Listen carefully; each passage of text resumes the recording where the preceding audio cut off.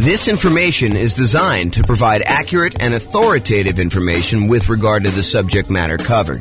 It is offered with the understanding that the presenters are not engaged in rendering legal, accounting, or other professional services.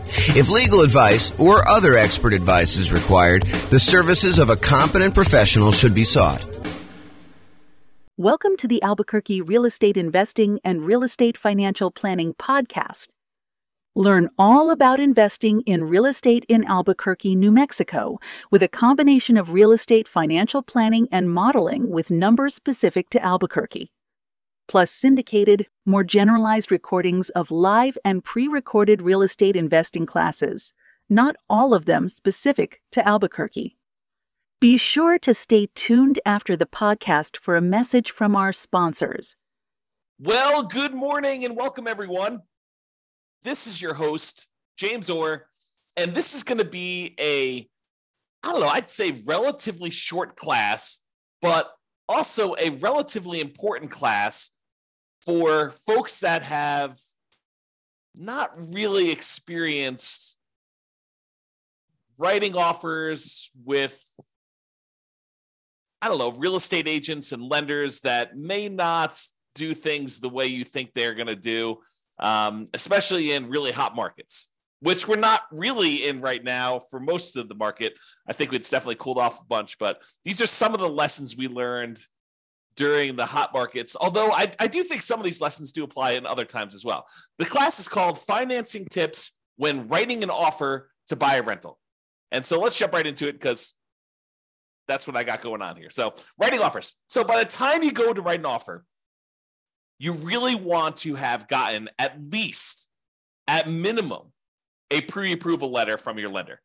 I think you don't get into the car of a real estate agent or you don't drive to see a property without having gone through the financing part and knowing that your financing is locked up. I mean, what if you go there and you find a property that you love? And now you're like wondering, can I even get financing for this? So I think before you go out and you start looking at properties, you really do need to be in touch with a lender. You need to go through and get, at a minimum, a pre-approval. Ideally, you want to be as far through underwriting as possible. It's not enough for a lender to say, how much do you make? Oh, you make, $200,000 a year. Okay. And, what are your expenses? Oh, my expenses are about $5,000 a month. Okay. And they say, it sounds like you can qualify for basically anything you want. You don't want that. You don't want that to be the extent of your kind of pre-approval process, because there are certain lenders, and this may not be your lender, but there are certain lenders out there that they will give a pre-approval letter to anyone that shows up. Like, it doesn't really matter what they tell them.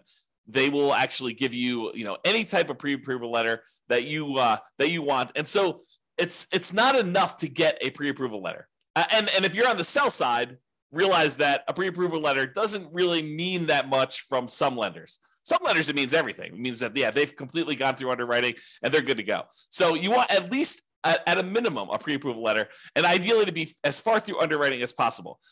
Some lenders have borrowers be completely through underwriting with a property to be determined. They will fully underwrite the borrower and the kind of loan and make sure that the lender is good to go. And then the only thing you're waiting on in order to have the kind of like full loan application complete is an actual address of a property that you want to buy. This, at least in theory, makes for stronger offers. And I think in a really, really hot market, this could make the difference when you're looking at, 6 offers on a particular property and one person has been completely through underwriting. They're just waiting for the property. And the other 5 are all very, very similar in price and terms, and they have not.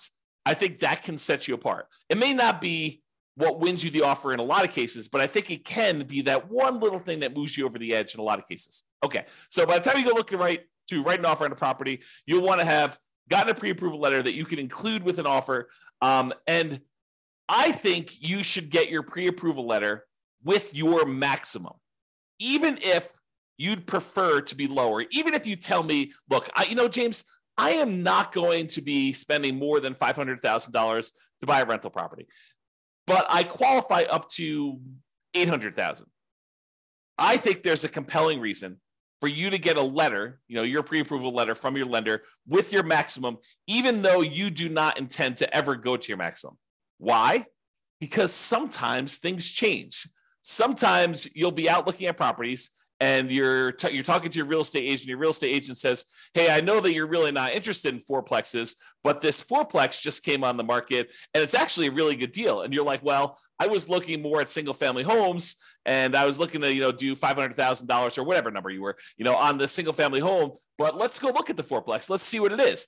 And you go to the fourplex, you're like, actually, this is great. This is going to be a perfect rental property for me. And, it's $795 or, it's $900 and you got to put $100,000 down. And you're like, if you didn't have your letter with your max, and let's say this is on like a Sunday morning and your lender's in church and your lender doesn't work on Sundays because that's their deal. And you can't get an updated letter from your lender, but you know that this property, this fourplex is going to go really quick. And you're like wanting to make your offer and come across strong, get this thing tied up before other people kind of come in and do it. You not having a letter with your max on it could lose you a deal. And I've seen it happen.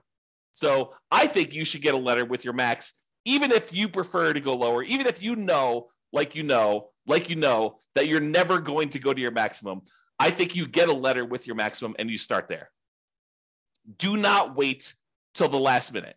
You don't want to wait and not have a pre-approval letter ready to go and then go look at this, go look at properties on Sunday and then come across like the one you need. And you know that they're going to have multiple offers that are all due by 5:00 and your lender's not available to get you your letter. So you need to be sure that you have this stuff lined up in advance. You can't wait till the last minute to do this. If I can stress that enough, have this stuff done in advance, ideally before you even go look at properties. Because I've seen this happen more often than I'd like to admit. A lender will, you're going to go out and look at properties after work with your real estate agent, but your lender doesn't work evenings. Especially local credit unions and banks where the lender works bankers' hours, but you really want an offer. And in a really slow market, this probably isn't that big of a deal, right? Like, what's the difference if, the property's been sitting on the market, languishing on the market for 95 days, and you come along and you want to make an offer? What's another day if you wait till the next day to get them their lender letter? You basically go and you make your offer on the property and you can tell them, look, the lender's not available right now. I'll go ahead and make my lender letter on the next day and I'll go ahead and get that to you tomorrow. And, on a property that's been on the market for 95 days and hasn't had any action, I don't think that's going to be a big deal. I think where this really comes into play is you have a super hot market or a super hot property, even in a soft market that just hit the market and it's getting action. That there are people all wanting to do it.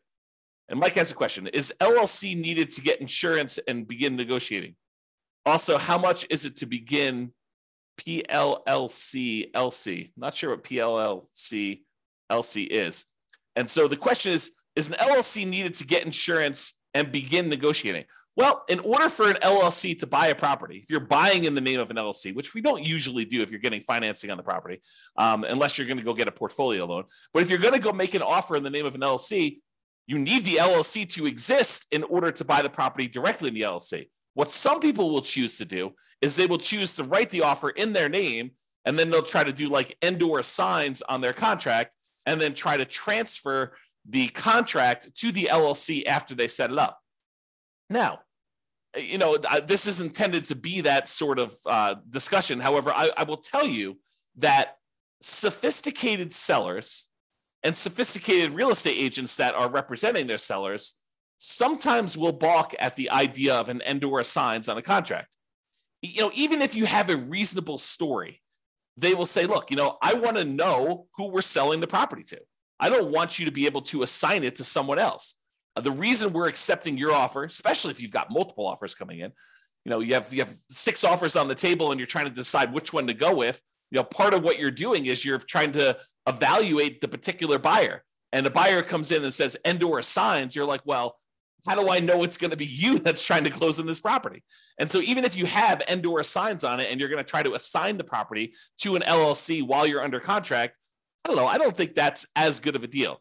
Now, in a lot of cases, if you're going to buy properties, I think not every investor, but a lot of investors, they're going to buy properties and they're going to get loans in their own names. And they're going to probably need to buy that property in their name. Then if they choose to, with the advice of an attorney, go ahead and, deed the property from their own personal name into an LLC for asset protection purposes. you want to discuss the pros and cons of that with your attorney and find out if you're willing to take on the risk of the loan possibly being called due, because moving a property from your own personal name into an LLC does violate the due on sale clause, a due on transfer clause, which you'll want to just discuss those pros and cons with your attorney and see if that's worthwhile for you for your asset protection reasons. You can get a portfolio loan in the name of an LLC and buy it that way. That way, the LLC is actually the one buying the property, and you are signing for the loan to kind of guarantee it in most cases, with those portfolio loans. But I'm not sure if that answers your question, Mike. Is an LLC needed to get insurance and begin negotiating? Yeah, I think you need to have the LLC exist in order to get insurance too. And to begin negotiating. Yeah, if you're having the LLC be the one that purchases it, it helps to have the LLC done. So maybe having an LLC done in advance makes sense to you. But if you're trying to buy in your own name, I don't think you need the LLC at that point. You can go talk to your attorney and get advice from your attorney as to the legality and asset protection reasons for doing that. But that's kind of my thing. And I don't know what PLLC is or LC is. So if you want to tell me what that is, you can share with me. Okay, so we talked about writing offers there. So let's talk about the pre-approval letter. Important. It should be done before looking at properties. Get a pre-approval letter from the lender and have them send it to your agent. So you can get a copy, but I would also have a copy sent to the agent. When you do make an offer, you will likely we'll usually ask the lender to adjust it to the exact offer price. Now, let's talk about pros and cons of that. Because I just said to you, get a letter with your maximum on it. But then I just told you, usually we want the lender to adjust it to be the exact offer price. And so we usually, when we're about to make an offer, your real estate agent should reach out to your lender and say, hey, look, we're about to write an offer on this property. Is Mike good to go for getting his loan? And the lender says, yeah, he's good to go. He says, hey, we're thinking about making an offer for, whatever it is, $450. And I know he's qualified up to $700. Yes, $450 is fine. I'll go ahead and send you an updated letter with $450 on it so that you could do that. Why do we want to have the exact offer price on a pre-approval, pre-qualification letter instead of that $800,000 that you're qualified for as the max? I think the reason for putting an exact price on there is that you don't want to give up some of your negotiating room. You don't want them to know that you could qualify for more, especially if you're coming in light. You don't want them to know that, hey, look, he could qualify for $800. Why is he coming in $25,000 light on this property? You don't want to do that. You don't want to tip your hand and show them how strong you are. On the other hand, you want to show them that you're strong enough to get the deal done, and it's not going to be an issue for you. So the kind of like the argument to put your max on there is to show them that, hey, you're a super qualified buyer, and this isn't going to be an issue. You're not going to have a problem qualifying for a $400,000 loan because you're qualified up to $800,000. But I like to use the exact price in most cases because I don't want to give up some of our negotiating room on the upside. Okay, so that's what you do. In some rare cases, if it's a lender that the real estate agent has worked with in the past a lot, some of the lenders will say, hey, look, this person is qualified up to $800,000. If you're going to make offers with them and I'm not available, you have my permission to edit the Microsoft Word document that has their number as long as you don't exceed $800,000 on this. So, some lenders will say to the agent, and some agents will be willing to do this because there's probably some liability there for the real estate agent to do this. But some of them will kind of like say, look, we work together. I know that you're not going to go above the 700. And they'll say, yeah, you can go ahead and adjust it as long as you don't exceed 700 on this particular buyer. And they'll allow them to just make the adjustment on the letter. It's probably some liability there. May even get in trouble for doing that. But some lenders have told, at least me in the past, that you can do that. But I always get the lender to do it if I can. So that's been what we do there. Sometimes they'll give you a letter with 800 and you ask them, can you lower it to that? And they'll say, yeah. And then you just go adjust the document, you lower it down. I don't know. Maybe you get in trouble for doing that. Not sure. And then usually when you make your offer, you're going to include the offer via something like DocuSign or whatever you use in your particular marketplace. And typically what I like to do is on the very first page of the offer packet, you want to send over that pre-approval letter so that it is front and center and shows you that you're dealing with someone who's qualified and understands the importance of being qualified when you make your offer. You want to start with your best foot forward. And I think putting that pre-approval letter there makes the difference. Okay. So short class, in conclusion, there are some financing related things you should do before going to look at properties. Number one, get qualified with a lender. And number two, get that pre-approval letter so that you have it with you and you can submit it. You don't want to wait to the last minute and find yourselves with the property that you want in a tight time situation where you cannot get a hold of your lender because they're on a plane, they're at their kid's soccer game, who knows what, and you're trying to move fast and hit a deadline for some reason. Not all lenders work real estate agent / broker hours, weekends and evenings. Some of them, especially the more banker types, tend to work those sort of like 9 to 5-ish hours, and it's really hard to get with them after hours. So you want to take care of this stuff in advance. This will give you the highest odds of success should you find an amazing deal when you're out looking at properties. That's it. Okay?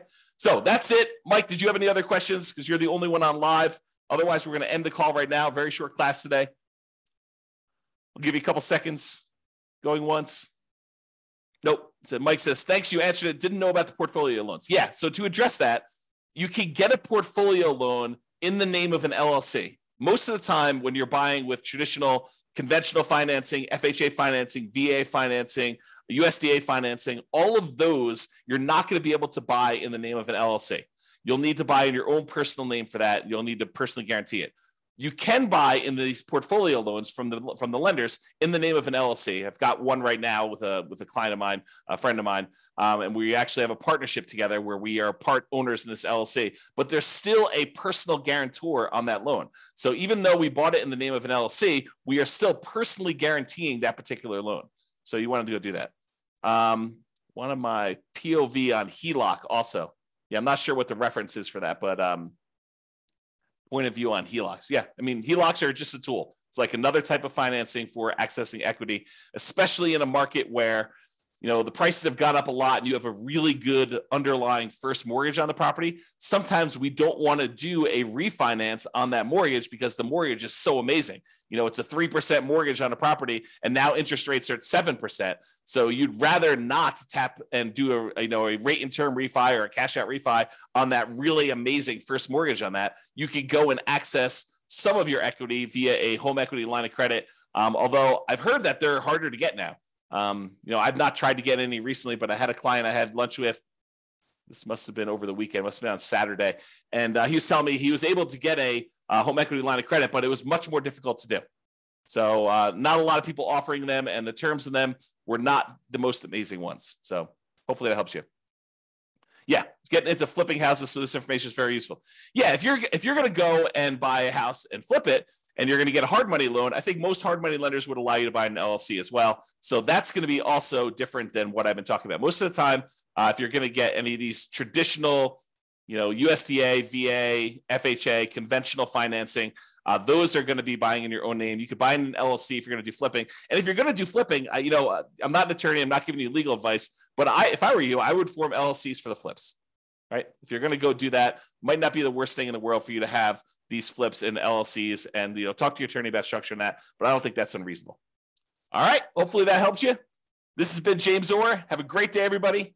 Bye-bye for now. With home prices up, mortgage interest rates up, and rents up, but not quite enough to counteract the higher prices and interest rates, cash flow on rental properties in Albuquerque is harder than ever. Book a call with the Real Estate Financial Planner to apply our proprietary 88 strategies to improve cash flow on your rentals.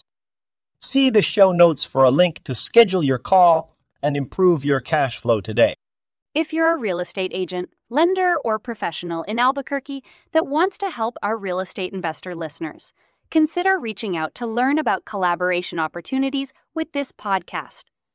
We'd love to add more value to our listeners by having you assist our investors buy, sell, and finance their real estate investments. See the show notes to schedule a call to discuss collaboration opportunities.